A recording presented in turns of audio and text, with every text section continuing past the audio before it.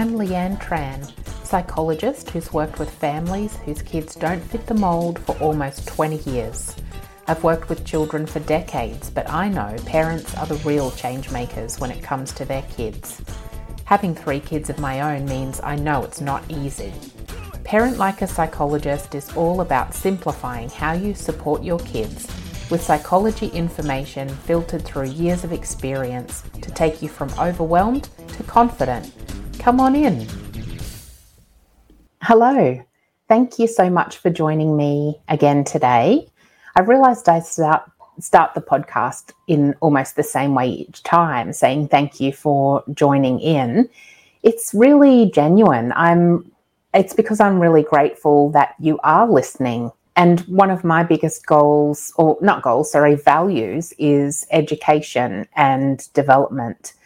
I love learning. I love being able to understand how to do things better or more things, particularly in my parenting and in my work with children. So I'm really grateful to think that there are people on the other end of this stream listening in.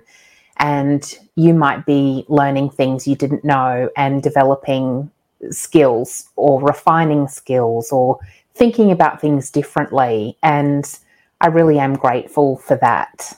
Today we're talking about summer meltdowns.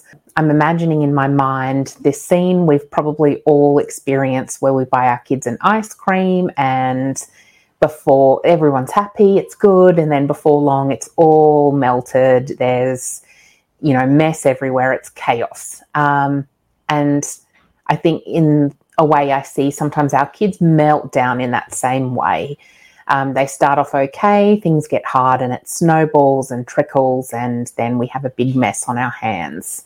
It doesn't just happen in summer, I know, but summer holidays involves lots of time spent together, out of routine, different activities. And so eventually that familiarity will start to, close quarters, people end up grating on each other, let's put it that way.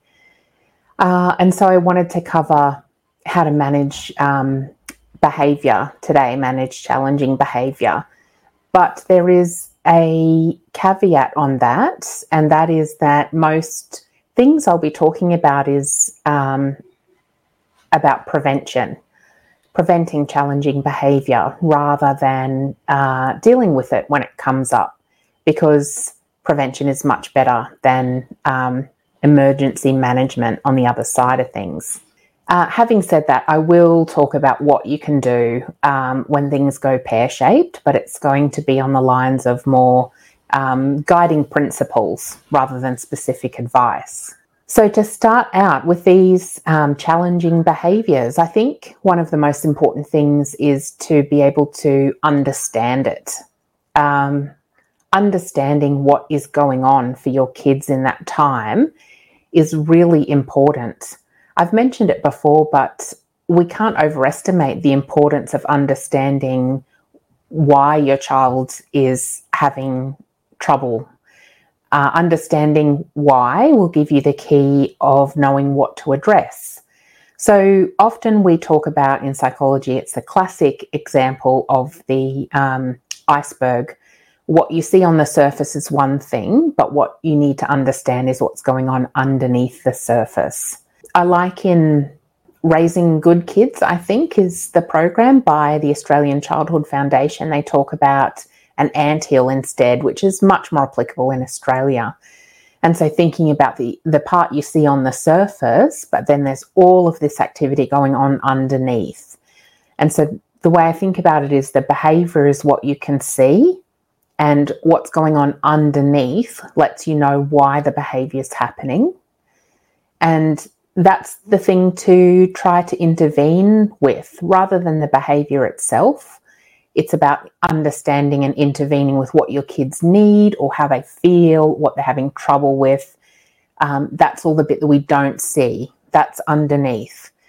So as a parent, I think it takes time to sit with what's happening, which means literally sitting is why I say sit with it, but on reflecting, it's through reflecting on what your child is doing that you can make some guesses about what's happening underneath.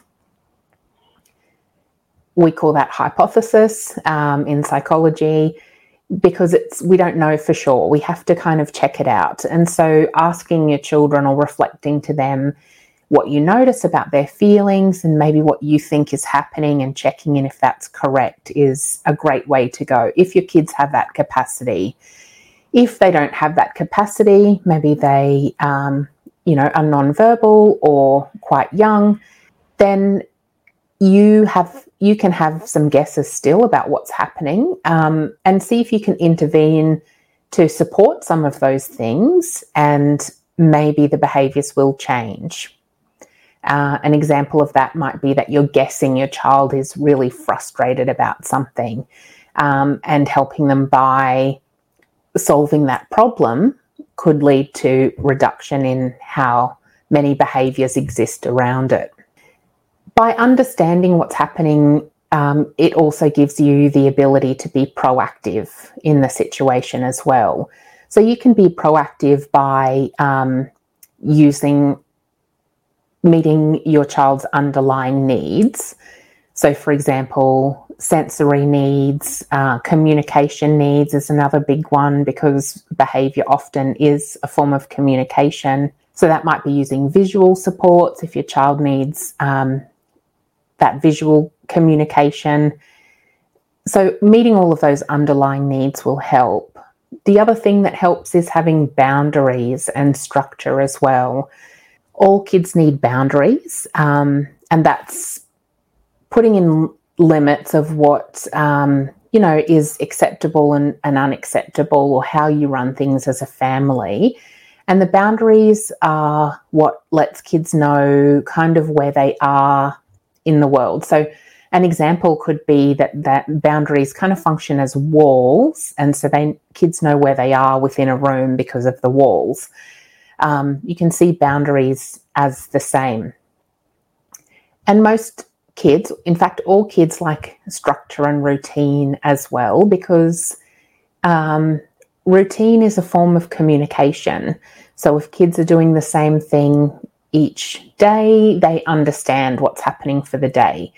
And you can be as strict with it or as lax with it as you want to be, but some kind of general routine about how things run is what will help kids feel they're in an environment that's predictable and safe, because they know things mostly happen the same way. So those are the setting events, I guess, that you can create that will, it's like the foundation for then kids being able to be secure and safe in the environment. And that's what will lead to, it minimises those feelings like worry, stress, frustration that can often lead to challenging behaviours. Once you've got the foundations right, looking at encouraging positive behaviour is a great thing to do.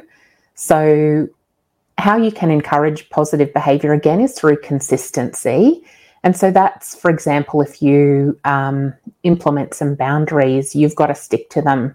If you don't stick to them, kids aren't sure they're real or not, so they'll keep coming up and poking and pressing and prodding the boundary to find out exactly where it is.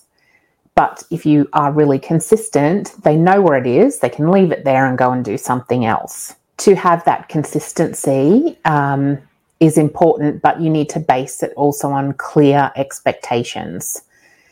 And clear expectations are really about kids knowing what's okay and what's not okay.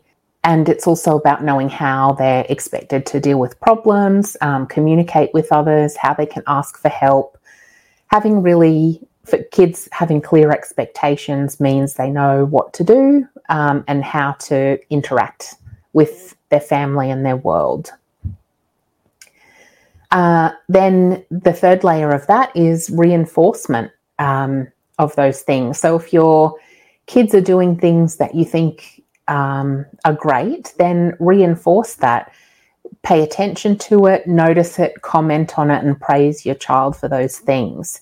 So, for example, it might be if they ask for help. That for me and my family is a big, a great behaviour, I think, or telling me how they feel.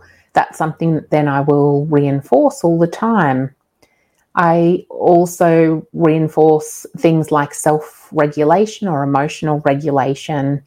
So if one of my kids has, got really frustrated, maybe thrown something and stormed off, they take some time for themselves and they come back and they say, sometimes they say sorry about that. Sometimes they just come back and be close to me. And I might say, this is what reinforcement is. I guess it doesn't always have to be a tangible reward, but it can be something like, I noticed how hard that was for you. You were having really big feelings and you have calmed yourself down. That's amazing.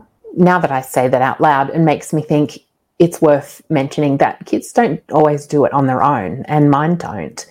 And sometimes they need time with you. Sometimes they just need to hug it out while they cry, and then you help them through it. I don't think you can expect kids to go off and do it on their own, but all kids are different, and some kids like to do that because it helps them, like being away from somebody can help them regulate and bring those feelings down. And if they're near to somebody, they just keep getting re-escalated. So however your kids do it, acknowledging it and showing them that you see what they've done and you're proud of that is a really great reinforcement. And so then there are some times when challenges will still come up. I think that's, it's normal. It's totally normal. It's going to happen eventually, and even with adults as well. So there's really 3 key things to think about when you're wanting to manage your child having a challenging behavioural like meltdown. And here are the 3 things. One is to keep yourself calm. We say it like it's easy. It's not easy. There's lots of deep breathing that happens when I'm trying to do this for myself. But there's really no way around it. If you can't keep calm, things will escalate. So deep breathing for yourself, take 5 minutes out for yourself if that's what you need to do and it's safe to do so. If not, it might just be thinking about things in your head, trying to be mindful as you sit there with your children, trying to pass the time through this challenge with them. But if you don't keep calm, they won't really be able to. You may need to tag in another parent at some point as well, co-parent or somebody else who's around if things get really hairy. The reason you need to keep calm is because then you can co-regulate your child. If they are dysregulated, which is the psychological term for kind of losing it, having a meltdown, being, upset beyond their capacity to cope, they need a parent to step in and help them with that. And that's what we call co-regulation. So it means that your child can't calm themselves on their own. So you are there as that calm person to sit with your child through that. And by them relying on you, they know they're safe because you're there. That is what can regulate them. Without doing that, your child doesn't feel safe, so they can't really regulate. So it's really important that you stay calm because you need to be there to co-regulate for them. And the third point is some severity strategies is what I'll call them today. And I think it's important to realise that is not for kids to learn about the behaviour. It's not the time to do that. But if there are things that will bring the severity down at these times, if it's cuddles, if it's time away, if it's whatever, then that's the time to do those things, because until things calm down, no problem solving or learning can be done. And we can't solve problems and move on from them if we don't reach that point. So it's really important to think about what those strategies are. I've talked a little bit about it earlier in another episode about managing challenges. And so if you want to hear more, you can go back and look at that. But I think my challenge for the summer holidays, when maybe we have more time, is to think about you in this space. What is it that you need to do to be able to keep calm when these challenges happen? Because if you plan for that, you're going to find it much more likely that you'll be able to do it. An important thing might be to think what challenges come up for you, what thoughts and feelings you have in these times. Think about it now as you're calm and relaxed, and maybe you can answer some of those questions if you feel stressed about it, if you feel like you're a bad parent or that kind of thing. Address them now while you're calm and make peace with those kind of thoughts. And then when they come up in the situation, just don't give them much notice and focus on those things you need to do for yourself to feel calm in that situation. It's about, I guess it's a lot of reflection in these summer series because it's when we have more time and space to do those things when we're not as busy. So hopefully that gives you some ways of thinking about how to manage challenges, but more importantly, to prevent them. And I really wish you a summer without many challenges at all, and look forward to catching up with you soon. Thanks again for listening in. Thanks for listening to this episode of Parent Like a Psychologist. If you found it helpful, please share on Instagram so other parents can benefit too, and tag me at Leanne Psychology so that I can say a big thank you. Head over to leannetran.com.au to join the village for bite-sized psychology tips straight to your inbox. I really hope this podcast has brought a new perspective and you a step closer towards a calm parent and a thriving child. Have a delightful day.